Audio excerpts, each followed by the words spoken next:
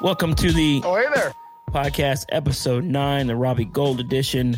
This is a Victory Monday podcast that you'll hear on Tuesday. The 49ers are victorious in week 1, 41-33 against the Detroit Lions. They squeak one out, which was much closer than it needed to be by all accounts, and the 49ers did not come out of this game unscathed. A couple injuries to talk about here in a minute, but as always, I'm Javi here with Leo Luna. This is the Niners Nation podcast. Make sure you check out everything at Niners Nation Podcast Network on Twitter, and then, of course, just follow all the other podcasts that are part of this network.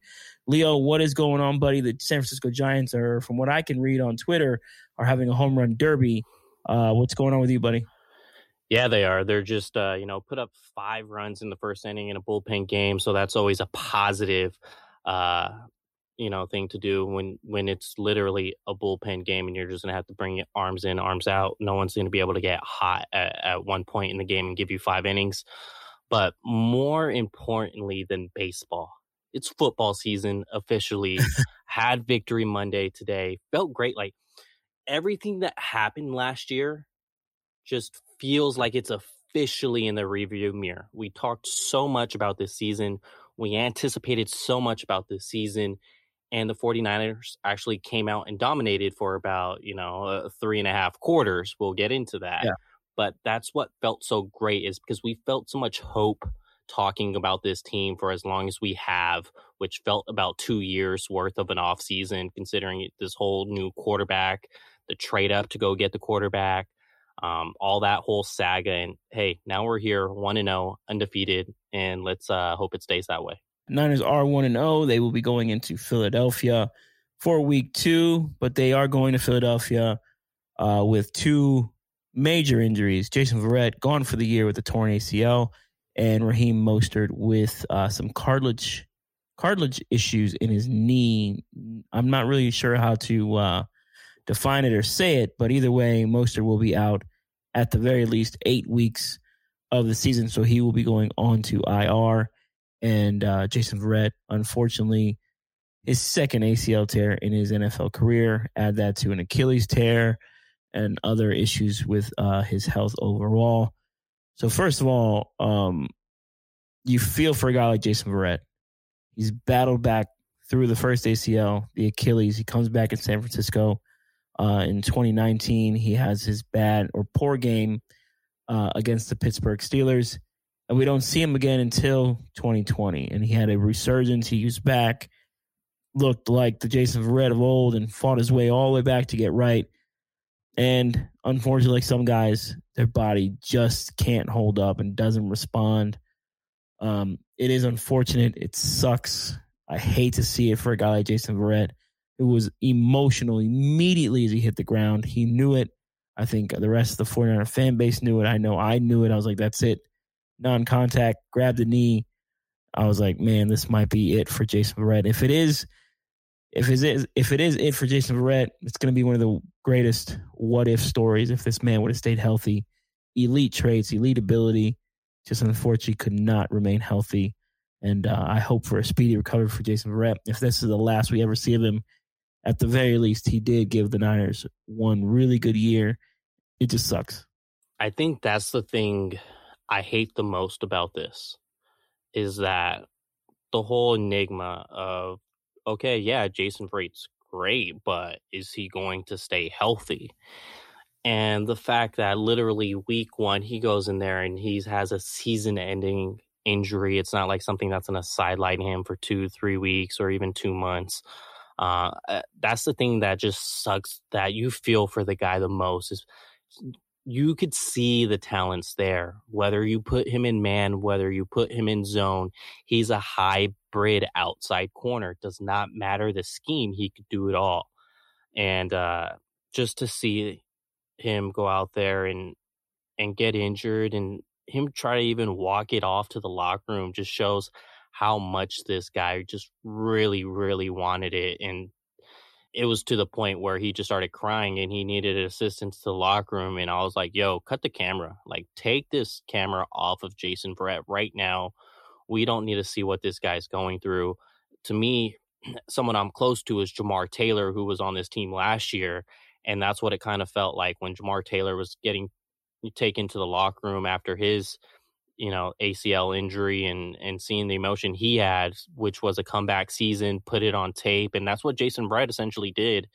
And now Jason Brett's going to be a year older going into the offseason, coming off an ACL. And man, you don't like, this guy deserves a $10 million contract, and he's probably going to end up with like another $2 million one. And then when he still gets that $2 million contract, he's still going to have the burden of, well, can he stay healthy? It just sucks. Yeah, you root for guys like Jason Verrett. So he's a, high character guy, upstanding human, He just, he felt like a Niner to me, right? Like he fit the mold of what the Niners are looking for, and did everything right. Another one that sucks, Raheem Mostert missed 8 games last year. He's going to miss another 8 games at the very least this year with the cartilage issue. Look, you and I can be critical of players, right? That's allowed. You can be critical, objectively critical of players, but there is no room on this planet for fans to DM, tweet at players, hateful, disgusting things. So those folks who are out there who are tweeting or DMing Raheem Mostert's wife or Mostert to go kill himself and all this other nonsense, you guys aren't a positive representation of the fan base. Now, whether you are whether it was Niner fans or fantasy football fans, it's just unnecessary. These people are human beings first. You want to criticize the player and his play on the field? Go right ahead, but do not tell someone to go kill themselves. Say whatever it is that you were saying. It's just unnecessary. Raheem Mostert's an upstanding human being, a solid representation of this 49ers roster. It's unfortunate he's hurt again because he's a valuable piece to this 49ers roster, right? He's valuable in the run game, valuable in the pass game. He has really good reps from the pass protection. He's a valuable piece. There's a lot of folks out there who don't think that he is that, but he really is, because he gives you that ability to run this outside zone, and you get teams running one way with the outside zone, and then you come right back with a Jimmy Garoppolo bootleg, and things are wide open. He helps set up a lot of stuff for this offense to work and run efficiently. And it just sucks that he's hurt again. Luckily for the Niners, they are deep at running back, but another tough one for the 49ers. Yes, the Niners won yesterday, but those are 2 big losses. The thing is, like, are you even a football fan if you have to get online and say those things? Javi, you're in the car business. That's your profession. With these guys, they're an NFL player. That's their profession. Car business is how you put food on the table, how you put clothes on your kid's back. Him playing football, that's how he puts food on the table. That's how he puts clothes on his son's back. Yet, for whatever reason, fans feel like it's okay to send these threatening messages as if it means anything. It realistically means nothing. That's like you going to one of your salesmen and telling them, "Oh, you're whatever." I'm not even going to go there, but just you going to one of your salesmen and saying derogatory things to him, personal things to him. It's that person is not going to, want to work for you, not going to want to be there, and, not going to basically want to give it his all. But yet fans want players to give it their all, but also say these derogatory things to them. It makes no sense. Raheem Mostert is a running back that has averaged 5.7 yards per attempt in his career with Kyle Shanahan. So that dates back to 2017. No running back in Kyle Shanahan's 49ers offense since 2017 has even averaged 5 yards per attempt in a single season. I'm not talking about in his 49ers Shanahan career like Raheem Mostert. I'm just talking about give me a single season. No other running back has been able to get even 5 yards or 5.7 in a single season. The closest guy to that is a Matt Breida. And I'm pretty sure we can all agree that Raheem Mostert is an upgrade over Matt Breida. Literally, other than Raheem Mostert, doesn't get better. Like, do these fans want to go back to a Alfred Morris? Like, do we want to go back that route? Do we want to go back to a Sean Drone at the running back position? Keep Raheem Mostert on this team. I want to see him here for as long as he can possibly be in the NFL. Let's just appreciate what we got and understand these guys are putting their physical bodies on the line. We should appreciate that a whole lot more and just, take this whole derogatory, bashing out of the fandom, and it'll mean a whole lot more, and maybe we could become closer as a sports world. You can be objectively critical, right? Be objectively critical, say your piece, but there's no reason to be disrespectful. So, Yeah. I hate this. I hate that this sounds like a lecture, but I just found that to be very disgusting. I hate to start the show on such negative stuff, but another piece of news that we didn't write down before we started talking, Leo, Paris Harrelson, former 49er linebacker, passed away today, age of 37. No cause of death has been released, but the 49ers put out a statement. Dante Whitner and several other teammates of Paris Harrelson, tweeted out some heartfelt images and just some tweets. I spoke to Adam Snyder a little bit ago. Adam was, he said, this one stings. He was a very good person and a very good friend. So prayers out to Paris Harrelson and his family. May he rest in peace, and may his family find peace through all this unfortunate, out of nowhere news. I'm 35 years old, man. It puts life in perspective.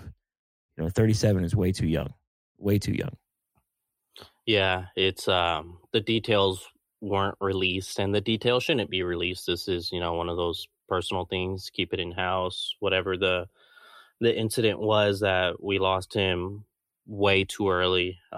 It's just really unfortunate. And like you said, this is one of those things where it just shows you how quick life goes. I remember this guy as a young 49ers player that got drafted in 2006. And now we're here talking about his passing, 15 years later. So very unfortunate.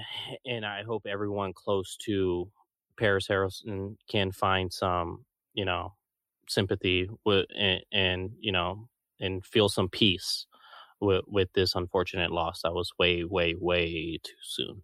Yeah, absolutely.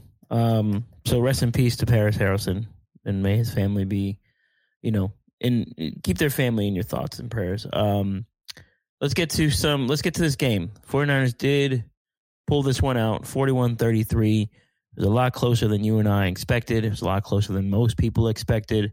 So let's start with some positives, or let's start with the not so good. So let's get there and then end the show on a positive. The not so good, the 49ers run defense was absolutely atrocious. This goes back to stuff I've thought privately. I absolutely hate the wide nine. I didn't like it in Philadelphia with Washburn. I don't like it in San Francisco. I've never liked it in San Francisco. The best part about this Detroit team was their offensive line, right? They have a decent offensive line, so they're going to be able to run the ball. And you're going out there with this wide nine set on first and second downs, and you're allowing these chunk after chunk after chunk plays. D'Amico Ryans, you got to make an adjustment here. Pinch this line down. Do what the Niners were doing at the back end of 2020 with this defensive line with less talent on it. Kerry Hyder and Jordan Willis and whoever else was out there. Last year, they were being able to stop the run. The Niners needed to make an adjustment, and they did not. Right, Kentavious Street was blown off the ball quite a bit. Zach Ertz had some good reps, but he also had some bad reps. You got to be able to pinch down and make those adjustments. I saw a whole bunch of Kinlaw's a bust, Kinlaw's this, Kinlaw's that. Guess what? The Niners missed Javon Kinlaw. So if he's so much of a bust, why did they miss him so much? That's what he was a better run defender than DeForest Buckner. That's where the difference is here with those two. I would like to see a lot less wide nine going forward. I hope D'Amico and Chris Kucera can figure this out and stop with this stuff, especially on the early downs. You want to run the wide nine, run it on 3rd and 8. Run it on 3rd and 9 when a team has to pass the ball. Not on these early down sequences. It just didn't make sense to me with this run defense. And you're asking your linebackers to fill holes. They're getting sucked up with the misdirection. It just seemed like there was a whole bunch of miscommunication with this defense. Yeah, and the most of the damage was in between the left tackle and the left guard. And the Detroit Lions actually picked up 3 carries of 10 yards plus on that. Usually against a team like the 49ers, that's the 7th ranked defense last season, you'd be lucky if you got 1 10-yard carry in that left guard to left tackle hole there. They got 3 in this one single game. So yeah, you put Javon Kinlaw in there. Everyone thought Javon Kinlaw was going to be a better pass rusher than run defender because that's what the numbers said at South Carolina. He came to the NFL and we all quickly realized this guy is pretty talented defending the run. He's pretty quick. He's more athletic than guards, and he's more athletic than your traditional defensive tackles in there. And if you're playing this wide 9 defense, you're going to need 2 middle linebackers that can scrape off of blocks. And the 49ers have 1.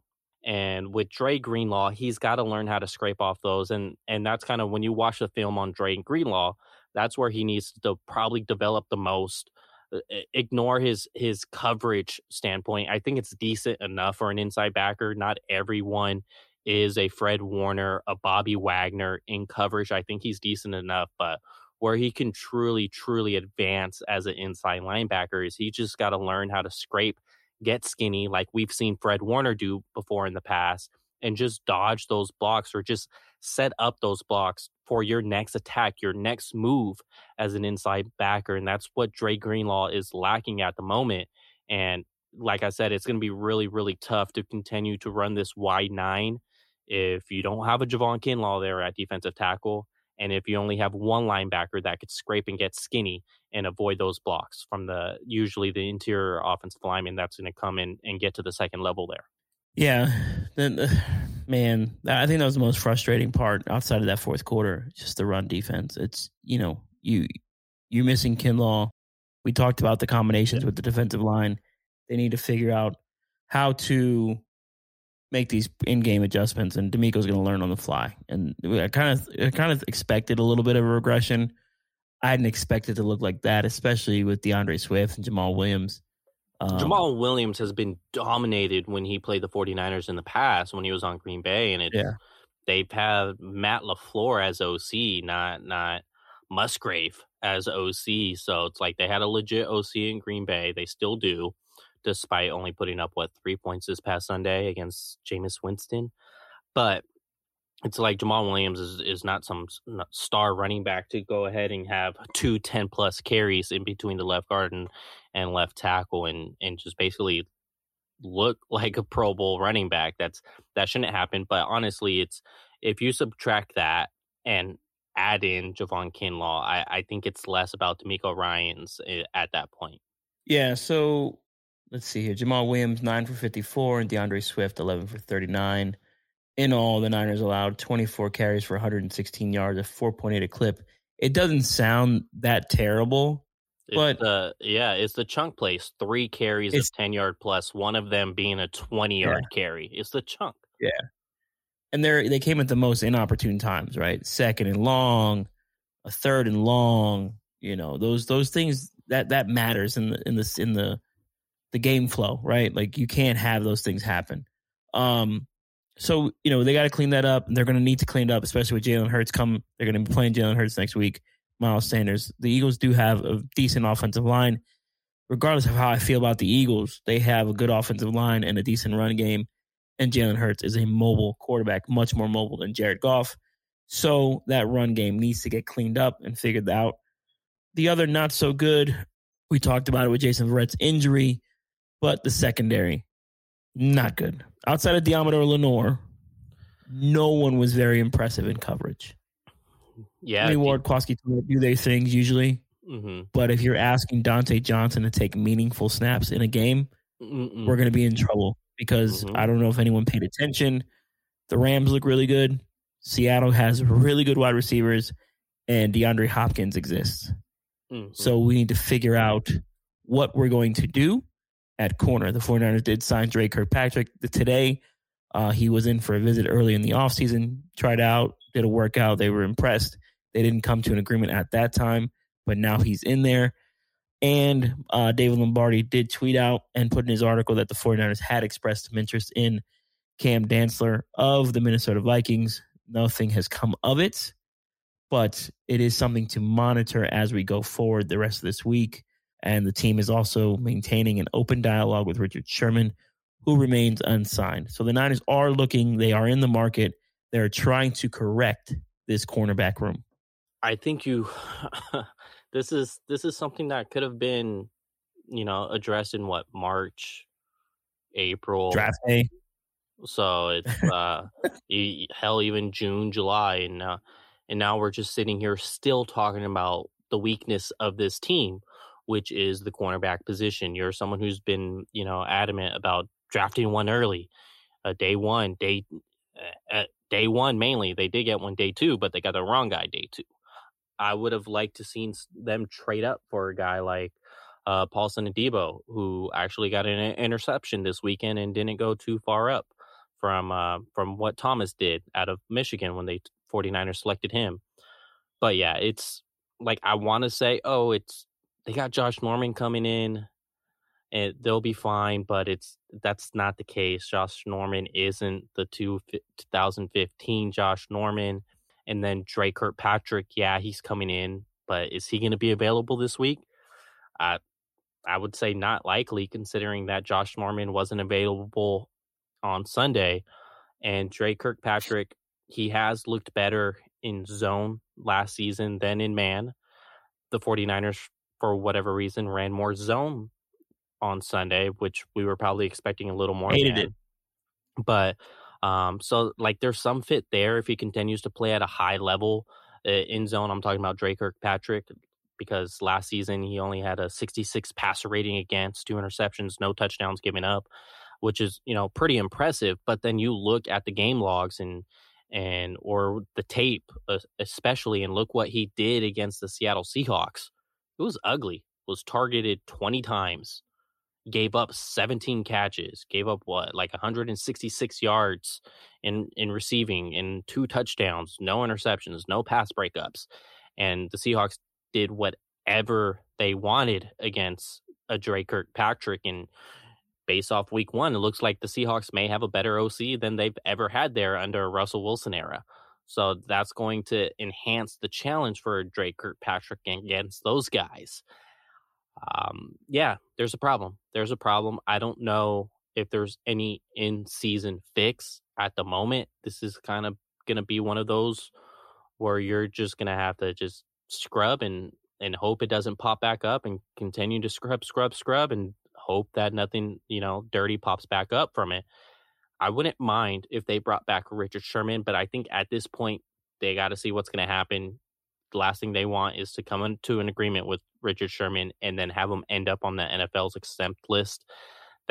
And then they would have to go ahead and sign somebody else on top of Richard Sherman. Yeah. And now you're allocating your minimal cap room that you already had, which was only $7 million to enter the season. And now you essentially going to have to spread that around 2 corners than just one.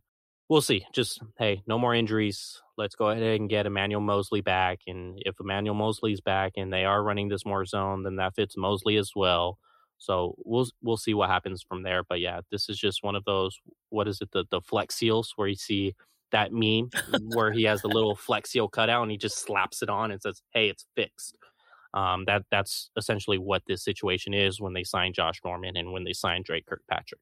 I am hopeful that this Cam Dantzler thing comes to fruition.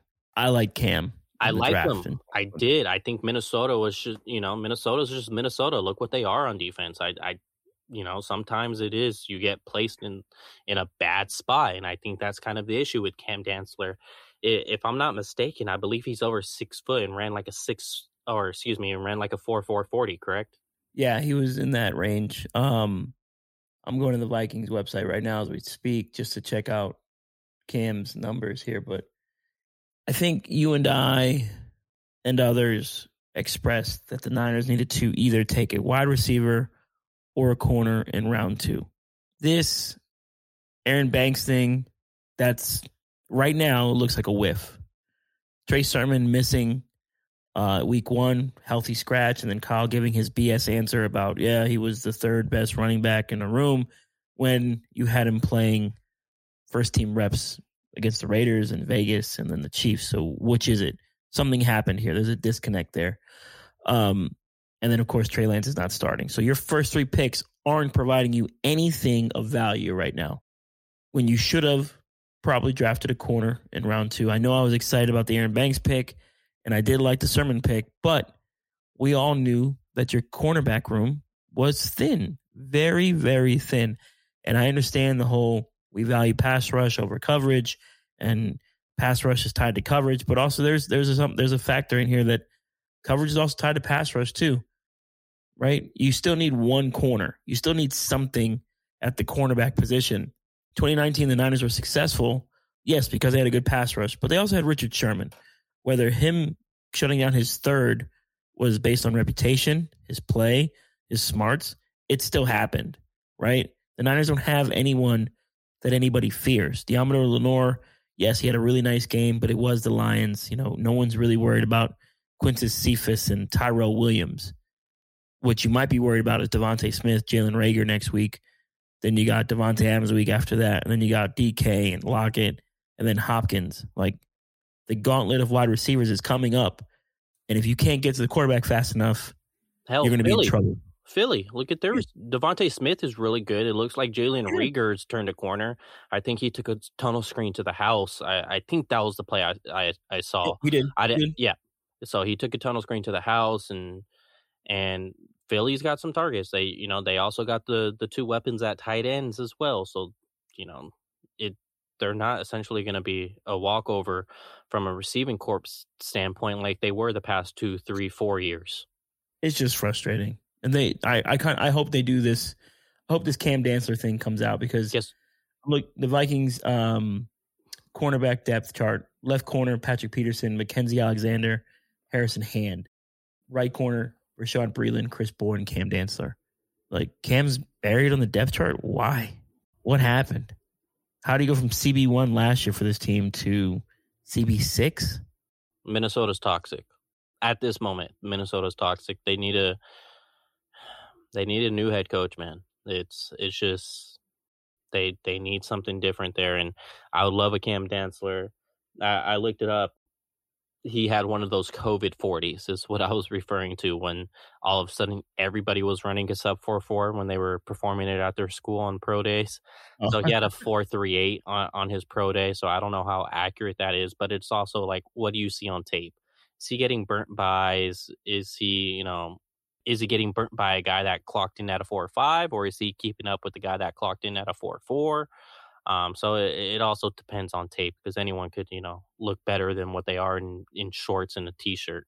D'Amico's got to fix this. He has the keys to a Ferrari. Don't crash it.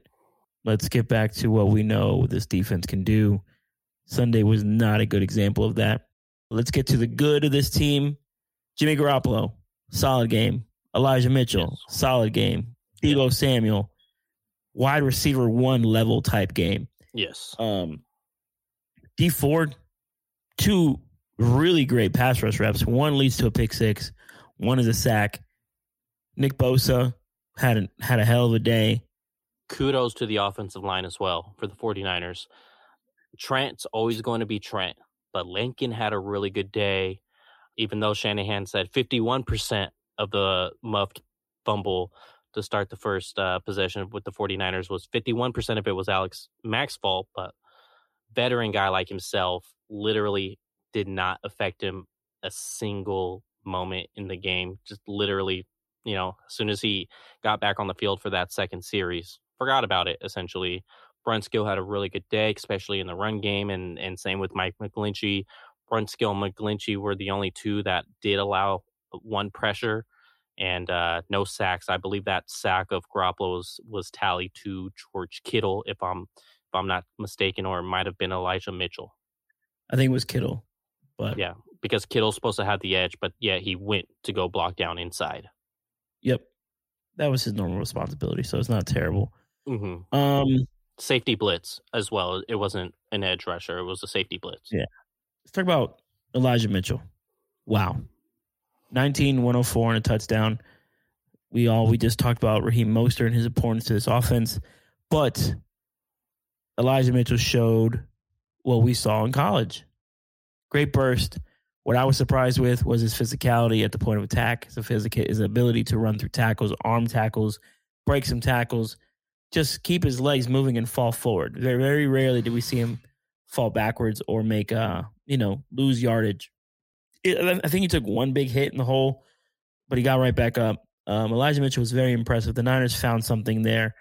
And as always, they find something late in the draft, with these running backs, whether it's undrafted free agent or a late round pick. Absolutely. And like when you think of Elijah Mitchell, you don't essentially think of someone who's a guy that's going to run through a middle of the defense in between the guards. But yet Elijah Mitchell did that. He had a 10-yard carry when running in between the center and the guard, left guard, I should say. And then he had another 20-yard carry when he ran in between the center and the right guard. And then he had a 23-yard carry when he took it around George Kittle on the right end of that offensive line. So you're seeing a mixture of his, of a bag essentially with Elijah Mitchell. He's not a one play cat. He can run in between the guards, and that's just huge for a rookie with a 4.4 speed at 5'11". That's just not looking to just get me outside of the tight end, get me outside of the tackle. He's like, I'll do whatever you tell me to do, boss. And you want me to run and be, right next to the center? I'm going to run right next to the center and put up, 20-yard carry here. So that's what you like to see with Elijah Mitchell. Usually, like, you wouldn't be too surprised if you're getting that kind of rep from a first-round running back. Say if it was Najee Harris in this offense doing that, you'd be like, okay, yeah, he's supposed to do that. This is what he was expected to do. But the fact that you're seeing Elijah Mitchell do that, who was a 6th-round pick of this team, literally all 32 teams passed up on Elijah Mitchell, but the 49ers decided to go ahead and select him, and he's looking like a hell of a player. And like what you said, it's more Raheem Mostert-esque to where he's not going down essentially on the first contact, like say a Matt Breida would. And someone with his speed, that's what you enjoy, to where he can have that 4.4 speed, but yet he's not an easy takedown. And he's actually pretty built for his size. He's not, a slender man out there at the running back position, or he's not as small as that cat from the Chicago Bears. They're running back too over there that had the season-ending injury, Tariq Cohen. There we go. I figure when I just talk about him a little more, the name's gonna pop in my head. So he's not as small as a Tariq Cohen, but yet he could do a whole lot more damage when running the ball. Elijah Mitchell had 7 attempts to the right side of the offensive line for 64 yards and a touchdown. And then left side, wide left, was 7 attempts for 27 yards. So this outside zone fits him well. He was explosive on those runs. He looked very, very good. The Niners have found something with this 6th-round pick, and they're going to need him to perform. And they're also going to need Trey Sermon to perform, and they're going to need Michael Hasty to perform. What do they do with another running back position? Maybe they bring someone else in, but I think they feel comfortable with those 3 backs, and Jeff Wilson is on the mend. He should be back by week 6 or week 8, so that's a plus to get him back. Hopefully the Niners can survive these first 6 weeks with just these 3 backs without having to go into the well of free agency or just other, poaching guys off other practice squads. So no Duke Johnson from Jacksonville? I mean, you're a Miami guy, I guess. I mean, they have $7 million of cap to play with. The last thing Bring you want to do. Lindsay. Ooh, but he's trade in a trade. In a trade, super cheap, 7th-round pick to send it. Okay. Oh, I'd be down. Phillip Lindsay in this offense, I'd be down. Exactly, 100%. It fits perfectly. The other good, Deebo Samuel, absolute stud yesterday. Outside of his fumble, he had himself a hell of a day. Deebo, 9 receptions on 12 targets, 189 yards, and a touchdown.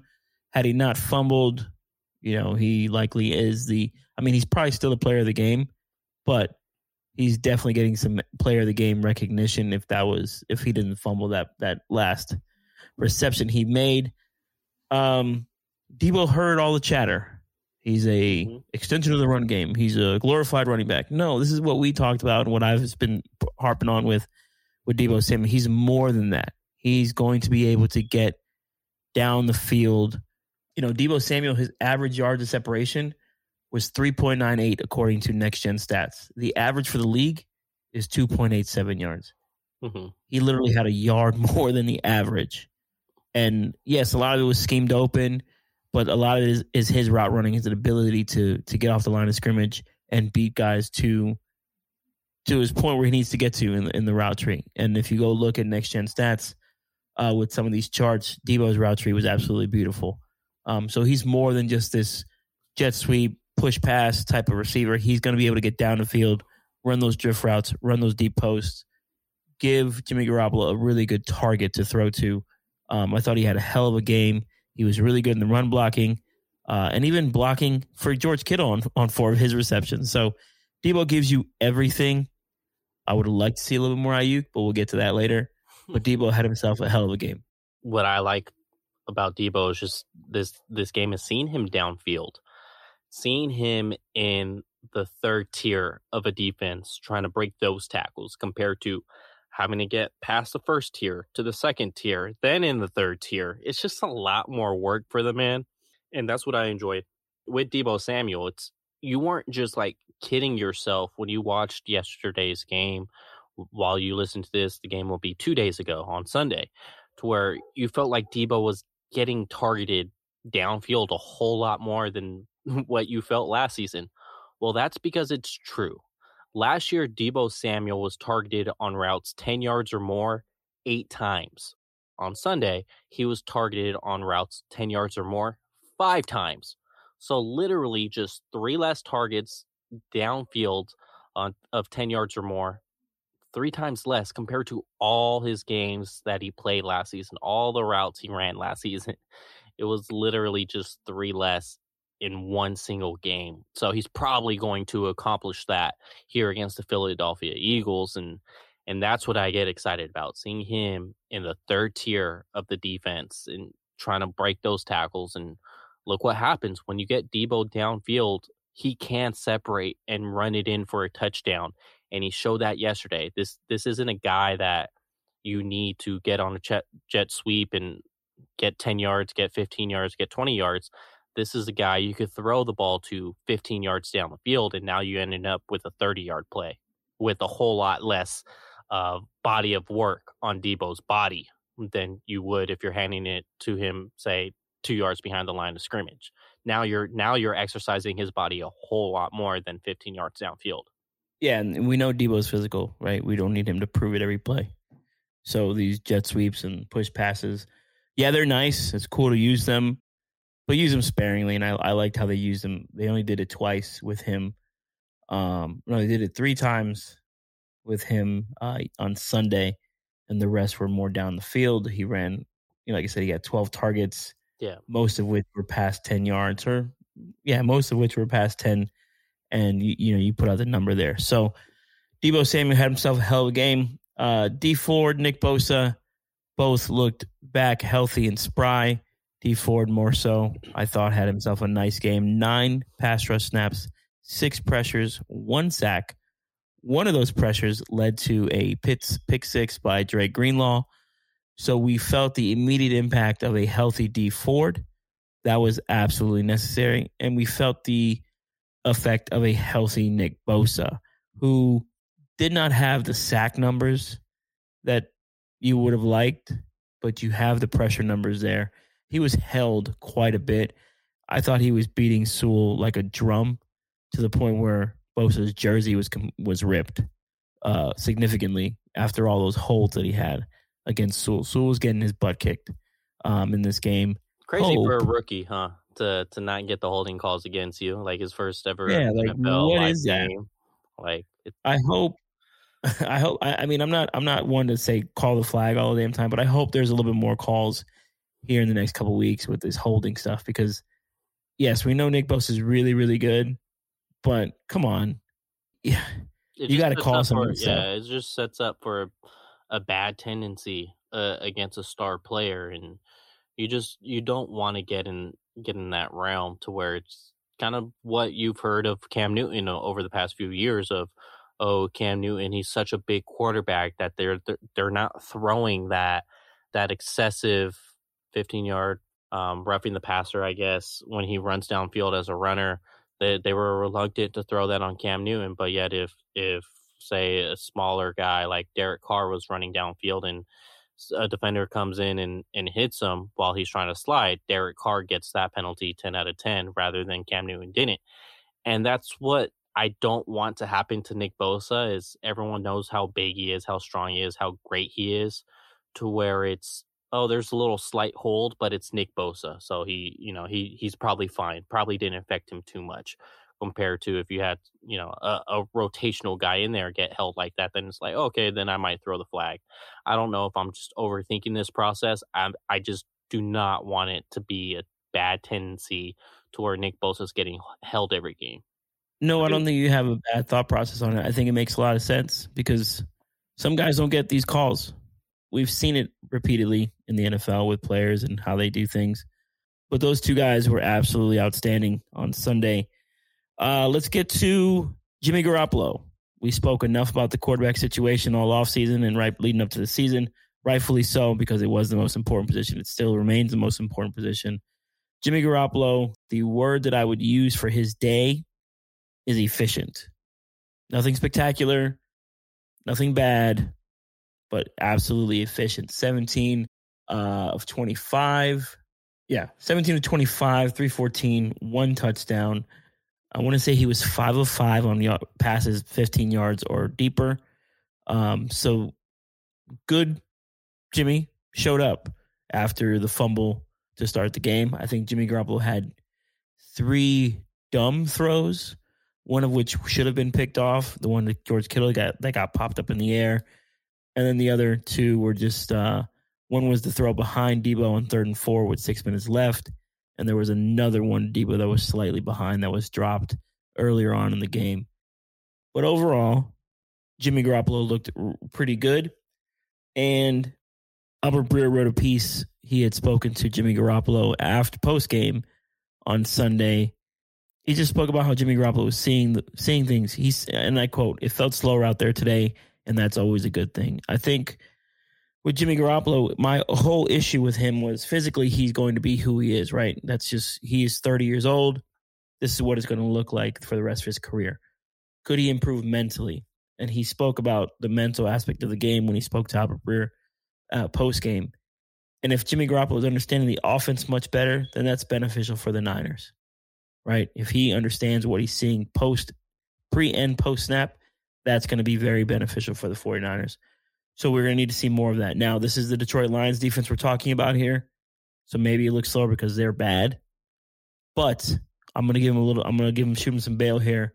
If he's thinking like this, that's a positive. He also did mention that Kyle was on fire with the play calling. He was really in his zone. So if your coach is in line with the quarterback and the quarterback's in line with the coach, that's a complete positive. But if I'm going to nitpick him, 3rd and 4 with 6 minutes to go, you have to hit that pass at Deebo. Don't throw it behind him. Put it where he can catch it and run and end that game with 6 minutes. Because if you end the game, if you convert on 3rd and 4 with 6 minutes to go, you don't see those last 6 minutes of the game where you put Dante Johnson on an island and Jared Goff starts picking him apart. And you don't get the onside kick that hits Kittle in the face. You likely get the clock down to 3 or 2 minutes. Detroit gets the ball back. Niners are probably up 44-17 or 49-17. The game's completely out of hand. It's over. You got to convert late 3rd downs. A better team might come back all the way to win that game. Man, if I'm nitpicking, I may say, what the hell is George Kittle doing on the hands team? At least right there in that position. Like, if I'm nitpicking, I saw them do that in the joint practices against the Chargers. They did practice the onside kick, and they had the hands team out there, and I saw George Kittle in that same exact position in the joint practice. And even then I thought to myself, why the hell is George Kittle on the hands team? Ross Dwelly is nowhere near the tight end of George Kittle, but Ross Dwelly has better hands than George Kittle. I like Brandon Ayuk's catch radius. And if we're talking about hands, Brandon Ayuk's not worse at catching albeit the drops in the preseason, still not worse at catching than George Kittle. Like, why isn't Brandon Ayuk in that position? Why George Kittle? He's had a little bit of the yips the past couple seasons, and I don't know. I just had a question to it. We saw what happened in an NFC Championship game when the Green Bay Packers decided to go ahead and put their tight end out there for an onside kick against the Seattle Seahawks. So I'm glad it wasn't this situation, but maybe we could learn from it and put a Brandon Ayuk instead of a George Kittle right there, and I'll be all for that 10 out of 10. I would even for Jimmy Ward, maybe putting him right there. Okay, now I'm getting a little too far in my head saying Jimmy Ward. But yeah, there is, we can nitpick that third down play from Jimmy Garoppolo, but he also did show an ability to kind of extend plays. He didn't circle around and see ghosts like week 1 against the Arizona Cardinals last year. He actually extended plays, whether it turned into a Russell Wilson extended play or Jimmy Garoppolo extended play. Like, that's a different discussion. These guys are 2 different quarterbacks. But hell, he extended plays to where he didn't get sacked. Could have been an 8-yard play, but instead it wasn't. And that's where I was really, really satisfied with Jimmy Garoppolo's play besides the downfield throw.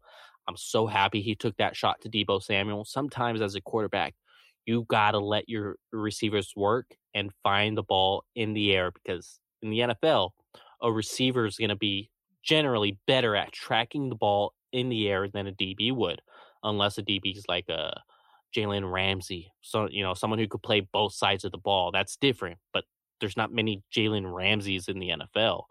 And that showed with Deebo Samuel able to get back to the ball, snag it in, and, take it in for a touchdown.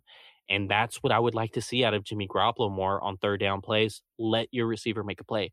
That's something we've seen Russell Wilson do for years in Seattle, and he even did that on Sunday, to where he just literally picked a spot in the end zone and threw it up for Tyler Lockett, and Tyler Lockett ran down the ball and made a play with it. And that's what I would like to see with Jimmy Garoppolo. Obviously, it's not going to be the same style as a Russell Wilson, but he could do it in his own way, and he showed that on Sunday. And that's what I'm really, really, really happy to see, at least Jimmy Garoppolo hitting these guys on dig routes. Yeah, a lot of it was still in the middle of the field, how this offense was designed, but he executed it. He looked like a good Jimmy Garoppolo from 2019. Like, when Jimmy Garoppolo had a good game in 2019, that's what he looked like. He was far better than any single game he played in 2020 on Sunday. By far better than any single game he played. So that just tells me he's getting better. He's not staying, 2020 Jimmy Garoppolo. No, he's actually getting better. And I credit the salt and pepper hair is probably like he's maturing now, huh? The little salt and pepper in his hair is making him mature a little bit. Your guy Fern, he's channeling his inner Fern, and look at things are happening. So credit salt and pepper. I wish the salt and pepper would have came in 2019 at least a little bit, but maybe provide some good luck. Kyle Shanahan, Jimmy Garoppolo, salt and pepper, baby. The movement on third down was a nice add to Jimmy. Jimmy made the game winning play, completing the pass to Deebo. He fumbles. All in all, like I said, I efficient is the term for the quarterback play. I'm not ready to give him like some super high praise. Like, this stuff, what we saw yesterday was, what we saw 2019. 2020, we saw a little bit of it too in some games, but he will be fine. If this is what we're going to get from him, okay, cool. Sure. But my worry is, did you watch Stafford? Did you watch Kyler? And did you watch Russell? Like, do we have enough? I don't want to talk about it. We don't have enough. Like why do we? This is a 49ers podcast, Javi. Like, why do we gotta talk about it? But we got to talk about the NFC West as a whole. We need more from the quarterback. That's all I'm saying. Cool, he was efficient, but Jimmy, I need more from you. I need more than what Kyle's scheming up for you, and I need you to take those shots further down the field. Yes, you did fair. You did really well on Sunday. That was a dart. We're gonna need more. Perfect throw. Yeah, that was not a perfect throw. So this week we're going to bring back the buy, lease, or walk off the lot. Leo, you're up, man. You started off. I'd like to remind everyone, buying is obviously, I'm going to say 3 years. Lease is just this season. Walking off the lot is basically saying you don't see this guy as a contributor for this season. So what are you doing with Elijah Mitchell? I am buying all the stock in Elijah Mitchell. I was into it when they made the selection. So you're getting Elijah Mitchell for you and an Elijah Mitchell for the wife. Correct. The wife got an Elijah Mitchell. The wife got a new car Saturday. So shout out to her. But yeah, I'm buying all the Elijah Mitchell stock here. The minute Mostert went down, I went right to my fantasy team and did the waiver claim because I was going to lose that week anyway. So I'm probably going to get first waiver choice. Added Mitchell on all my teams. He gives you everything you need. Outside zone, inside traps. We didn't get to see him catch the ball out of the backfield. We don't know about his hands. But even if he doesn't go over 100 yards the rest of the way, if he's giving you 60, 70 yards out of the backfield consistently, that's a win. That's a massive win for the 49ers and this offense. So yes, I am buying all the Elijah Mitchell stock for this year, next year, and going forward. Let's keep it in the 49ers running back room. Healthy scratch, Trey Sermon. Are you going to buy, lease, or walk the lot on him? The player I'm buying, the reason Kyle Shanahan gave me, I'm walking on. I'm not buying what Kyle's selling with that. He was the third or fourth best running back coming out of camp. If that's the case, Kyle, why was he RB1 or RB2 against the Chiefs? Why was he RB2 against the Chargers?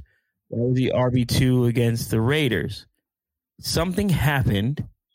The rumor is he was late for, he was past curfew Saturday night. If that's true, okay, cool. You want to be you want to have disciplinary action, by all means, of course. But don't lie about the nonsense. Like we know how to go back and watch a game because Sermon looked good against the Raiders, did he not? He did. He looked good against the Chargers, right? He did. He didn't look great against the Chiefs. He didn't play the Chargers. He didn't play the Chargers. Oh, he didn't play. That's right. But you saw him in practice. Mm-hmm. Yes. He looked good in practice. You were there. Yes. So, Kyle, I'm not buying what you're selling. So, no, I'm absolutely walking off the lot. I'm going to go and just wait for you to put that one on discount, Kyle. But I am buying the player. Like, I like the vehicle. I didn't like the salesperson. Ooh, you know way too much about that. I wonder if you're going to like the salesperson on this one. You have Brandon Ayuk. There was a little bit of a hamstring issue, and that's why he was mixed in 50-50 with Trent Sherfield. But mid hamstring issue, he was still able enough to return punts. I'm not sure if that's the smartest thing. I guess if you're returning a punt, the majority of the time you're going to elect for a fair catch anyways. So that may be his reasoning. I'm not sure. But I guess the hamstring issue was serious enough that Kyle Shanahan thought he should be in a 50-50 role with Trent Sherfield. Are you buying this logic? Or are you leasing it? Or are you walking the lot on Kyle Shanahan's explanation of Brandon Ayuk's usage? I am also walking the lot on this one. Reason being, I had listened to Matt Mayoko a couple weeks ago on his podcast, and then you follow Matt Mayoko on Twitter or any other social media. Matt Mayoko, on Sunday, after a hot start to training camp, Brandon Ayuk tailed off dramatically. He's still learning how to be a pro. Kyle Shanahan clearly favors some of the other wide receivers right now. Message sent. Kyle, stop playing with your smarter fan base. If Ayuk is dealing with a hamstring, you are not sending him out there to return punts. If he's dealing with a hamstring, you are not giving him 20 offensive snaps. You didn't target him.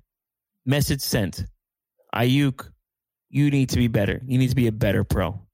If Sherfield beats you out or performed better than you did at the back end of training camp, then that's on Ayuk. But Kyle, don't call it an injury when it's not. Because if it was, he would not be returning punts. He is your best wide receiver on this team. I love Deebo Samuel. I really do. But Ayuk is your best natural route runner, best natural wide receiver.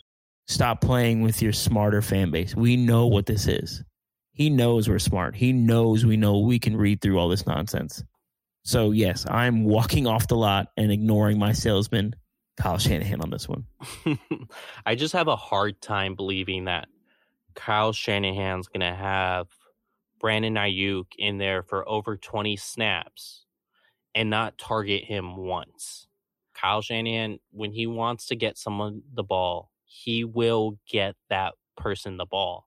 So I just have a really hard time of Brandon Ayuk having 20 plus snaps in a game and receiving 0 targets in a Kyle Shanahan schemed offense. I just have a hard time believing that. But let's move on. Efficient Jimmy Garoppolo starts all 17 games and wins the division for the 49ers after what you've seen from the other NFC West teams this weekend. Cardinals over the Titans. You had the Seahawks over the Colts. Both those teams were playoff teams last year. Hell, even the last one, the Rams over the Bears, who were a playoff team, although that is obviously the weakest one of the playoff teams. An efficient Jimmy Garoppolo that we saw on Sunday starts all 17 games and wins the 49ers the division. Are you buying, leasing, or walking? I am walking. Why? I'm going to refer to Jimmy Garoppolo as the car. I like the car, right? The exterior of the car. I like the car. Jimmy Garoppolo is that car. He's your efficient quarterback. He's going to allow you to score points. Prius, good gas mileage. No, I mean, sure. Not a lot of horsepower. I would say Camry, right? SC Camry, right? This is an SC Camry. Jimmy Garoppolo is the vehicle itself. What I don't like is the accessories. And what I mean by accessories, the cornerback position. Got it. Right? Jimmy can do his own thing on our side of the offense. But guess what? Russell, Stafford, and Kyler are going to do their thing too. While we might have the Camry, Stafford, Russell, and Kyler might be a Tundra 4x4 V8 with all the bells and whistles on it. We got the Camry SE. Now I need Trey Lance to be like the TRD Pro Tacoma, and we might be evenly matched here. Mm-hmm. So it's just, yes, I'm buying the car, but I will buy the car when they get the proper accessories on it. Right? I'll wait a little bit. So I'm going to wait on this one to see what we do at corner, because to win the division, it's not just going to be on Jimmy Garoppolo, right? It's going to be on this defense, this run game, how these corners respond, what happens there. But Jimmy, if we're going to get efficient Jimmy, we have a chance. After one game, this is definitely premature, but after one game, are we buying, leasing, or walking the lot on DeMeco's defense? I'm going to lease it. The run defense, scary. The adjustments, he didn't make them. The cornerbacks, what the hell? Fred Warner in zone most of the game, that didn't make sense. Can DeMeco make the proper adjustments? That is the hope. So I'm going to lease DeMeco right now. If I like it, then I buy out the lease and let him, keep him around a little bit longer. This isn't, I'm not saying fire DeMeco or anything like that. It's just, you want to see more. Robert Saleh gave you the keys to a Ferrari. I need to see more from DeMeco, right? DeMeco was the linebackers coach, and he had, those linebackers were the best group of the team since he's been the linebacker coach. So the miscommunication on the back end, just the overall performance of the defense just didn't give me a lot of hope, right, after 1 week. Mm-hmm. And it's the Detroit Lions. It's just frustrating. And I think the biggest thing is just the cornerback position that really, really reeked in the run defense. So I'm going to lease this one with an option to buy later, but leasing right now is probably the best option. I like that answer. Buy, lease, or walk the lot on Deommodore Lenoir. As cornerback too, I should specify. Oh, I'm buying as cornerback too. As cornerback too. How about this? I'm going to lease Deommodore Lenoir for this season as CB2, playing the outside, but I'm going to buy that lease out for 2022 when he takes over for K1 Williams in the slot. Okay. Talk about it. Because we know he can play both, and we know they'd probably rather have him play the slot than play outside. He did play slot forward. This game. He did play slot this game when they brought Ambry Thomas in. Diamador Lenore actually went into the nickel corner role rather than staying Mhm. on the outside the entire game. So you're on the right track here. So I lease him as CB2 on the outside, and I'm gonna buy out that lease for 2022 when he's playing slot corner for the 49ers. And K1 is no longer here. I don't think K1 will be back next year just because, guys get up in age. He's got previous knee issues, and Lenore looks to be everything that we hoped Ambry Thomas would be, right? So lease for the year, lease for 2021, buy it out for next year as the nickel corner for the 49ers. Okay, let's talk about the other rook. We saw some action from him week 1, Ambry Thomas. Man, it's like, I know you're not going to walk the lot on this. So buy, lease, or walk the lot. It wasn't pretty when he was out there. I'm going to walk the lot on this one. Whew. You're just... And by walking the lot, you can probably get me back in. You give me a follow-up call or something. Mm-hmm. But Quintus Cephas is beating you. These guys who are non-factors on any other team are working you. Doesn't turn his head around in time. Right. Maybe if he's got to upgrade. He needs the refresh, as they call in the car business when it comes to body style. He needs a refresh, and he needs probably to redshirt this year. This is what it looks like. But you can't redshirt him because you're so thin at corner because the Niners front office didn't do their job the right way and address the cornerback position earlier than they should have or than they did. Mm-hmm. So I'm going to walk the lot, but you can probably get me back in on an appointment to where I might be interested in again. He's got to show something. There's a reason he was drafted where he was drafted. He did play well in college in spurts. We were talking about him potentially being on Emmanuel Mosley early on in the offseason because he was playing well. And then I don't know where it just kind of fell off a cliff. You're not seeing it. Is he not fast enough? Is he not understanding these concepts or whatever it is? But I'm gonna walk the lotto right now on this one.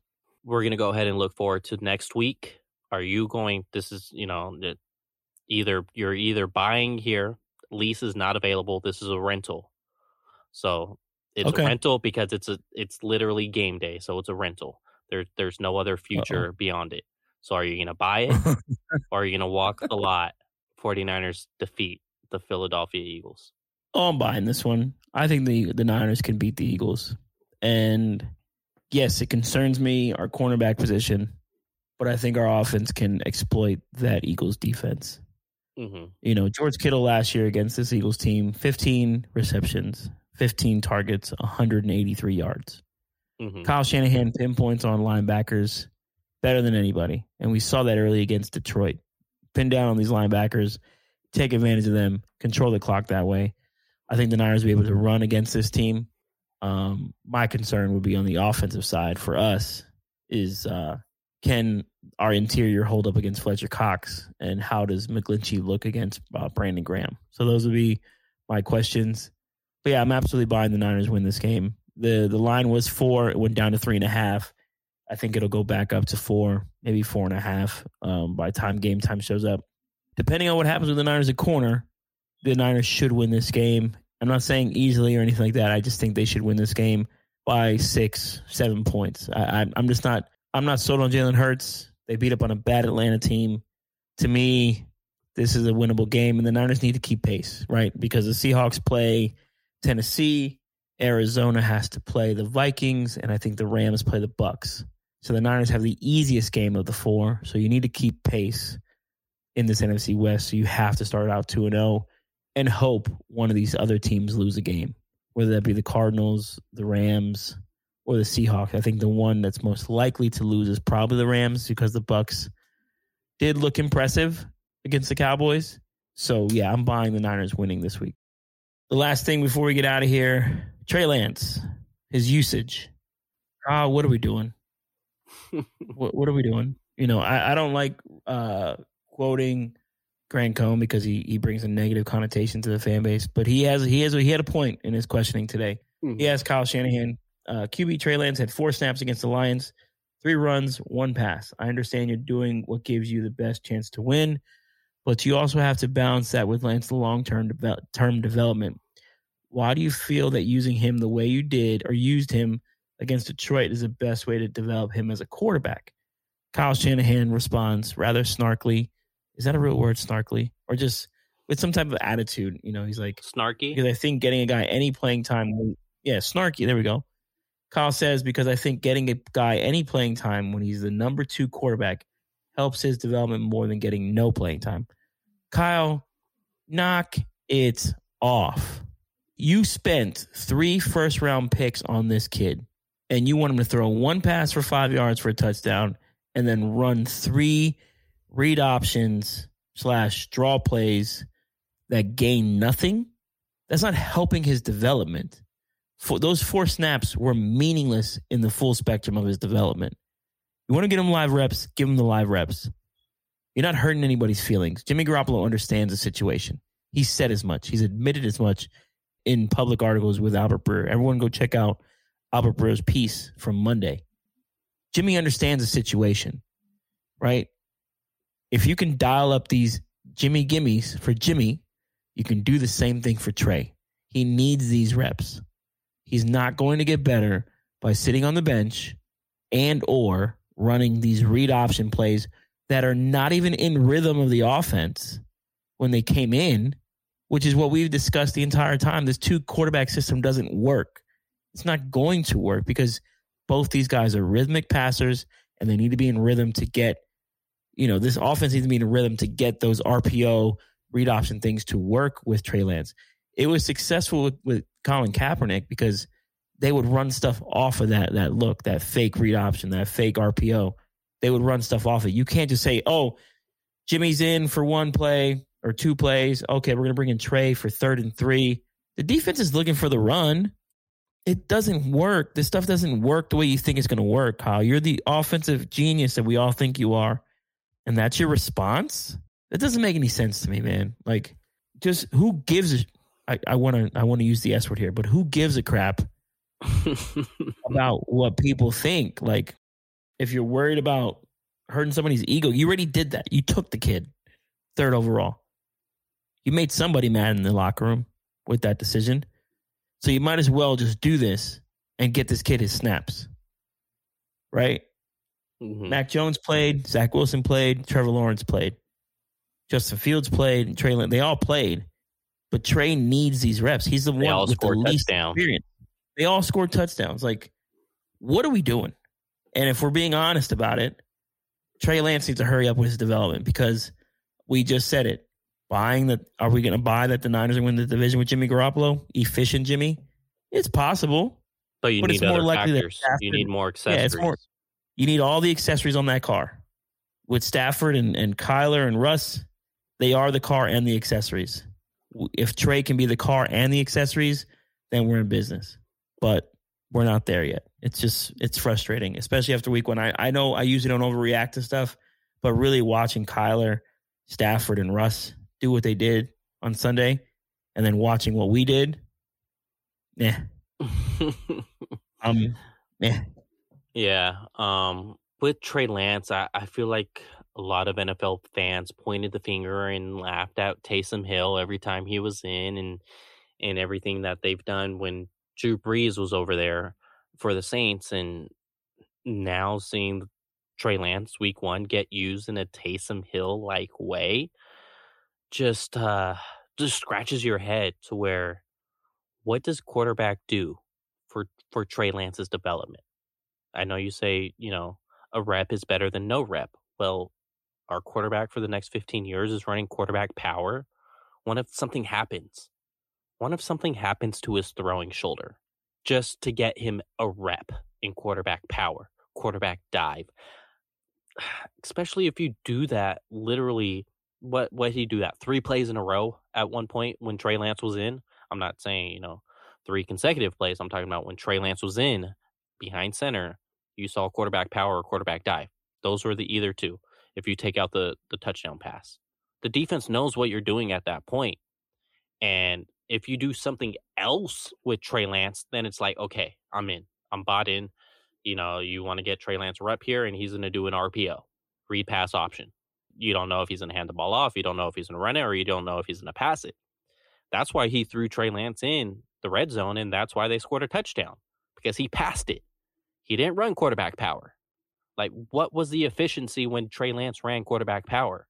He did not get a single first down. He did not get a single rush over 10 yards. Can we just take this out of Trey Lance's development, please? Because honestly, it's not a development. Let's get him some RPOs.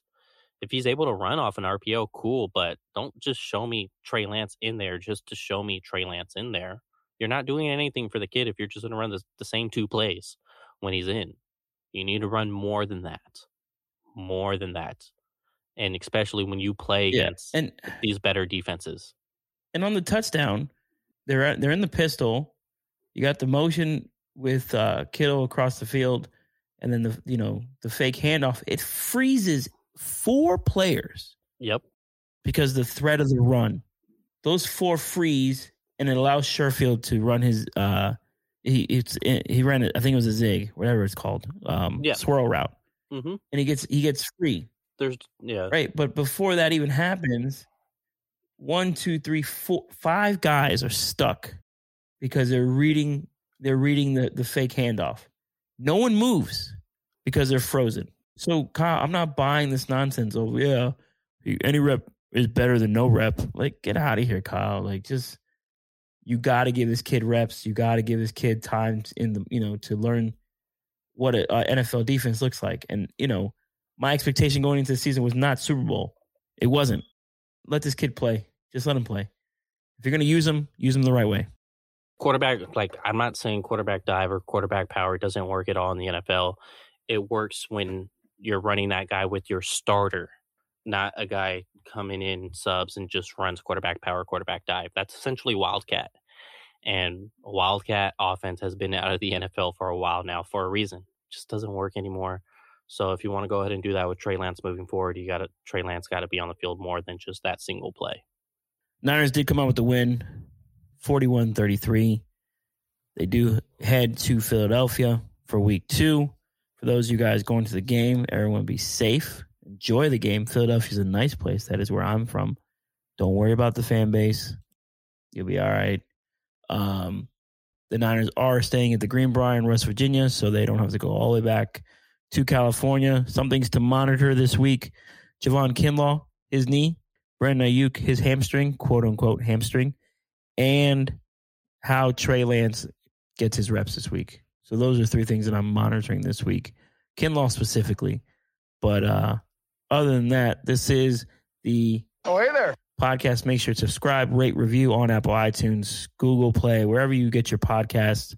Make sure you follow and subscribe everything at Niners Nation Podcast Network. And then, of course, follow myself on Twitter at Javier Vega _ and my guy Leo here at Leo Luna 93. And we will be back next week to recap the Eagles and Niners. Until then, everyone stay safe. Enjoy the rest of your week. Go Niners. On to Philly.